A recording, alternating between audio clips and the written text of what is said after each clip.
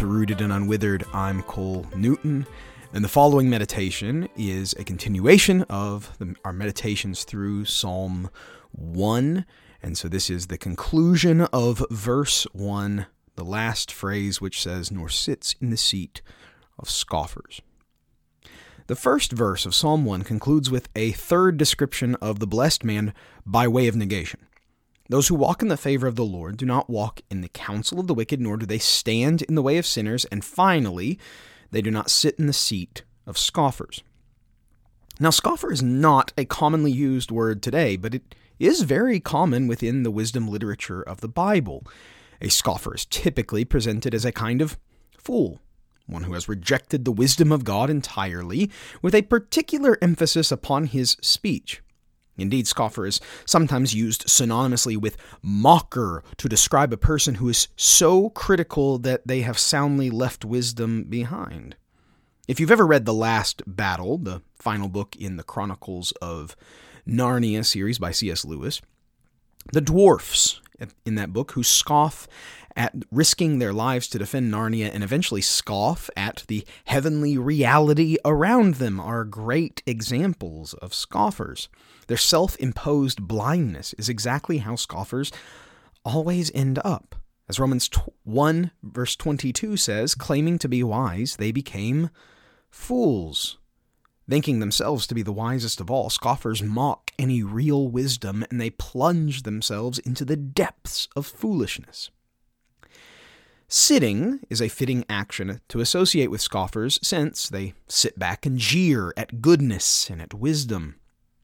But while sitting may appear to be less active than walking or even standing, the psalmist is warning us that sitting with scoffers is active participation in their scoffing. To be seated with them is to be one of them. At the very least, it only fuels their continued mockings. Before we pride ourselves in avoiding such scoffers in our lives, I would like to make an argument that too many Christians today gladly sit in scoffing seats as they consume various forms of entertainment. The sad reality is that much of the media that we consume is produced by those who very much openly scoff at God's wisdom as found within His Word, and who actively seek to promote values that are antithetical to those in Scripture.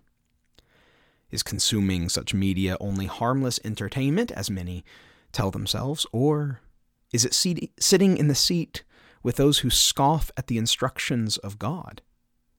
You see, the problem with considering entertainment harmless is that stories have a way of shaping us at a subconscious level, and consuming an abundance of worldly stories will inevitably mold us into worldly people who begin to submit ourselves to the authority of the culture around us rather than the Word of God.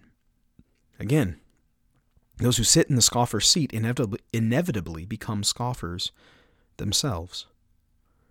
Blessed are those who turn away from the seat of scoffers, choosing to prize rather than ridicule the wisdom and the Word of God. Thank you so much for listening. For more resources for knowing and loving God's Word, please visit bcnewton.co. And until next time, grace and peace.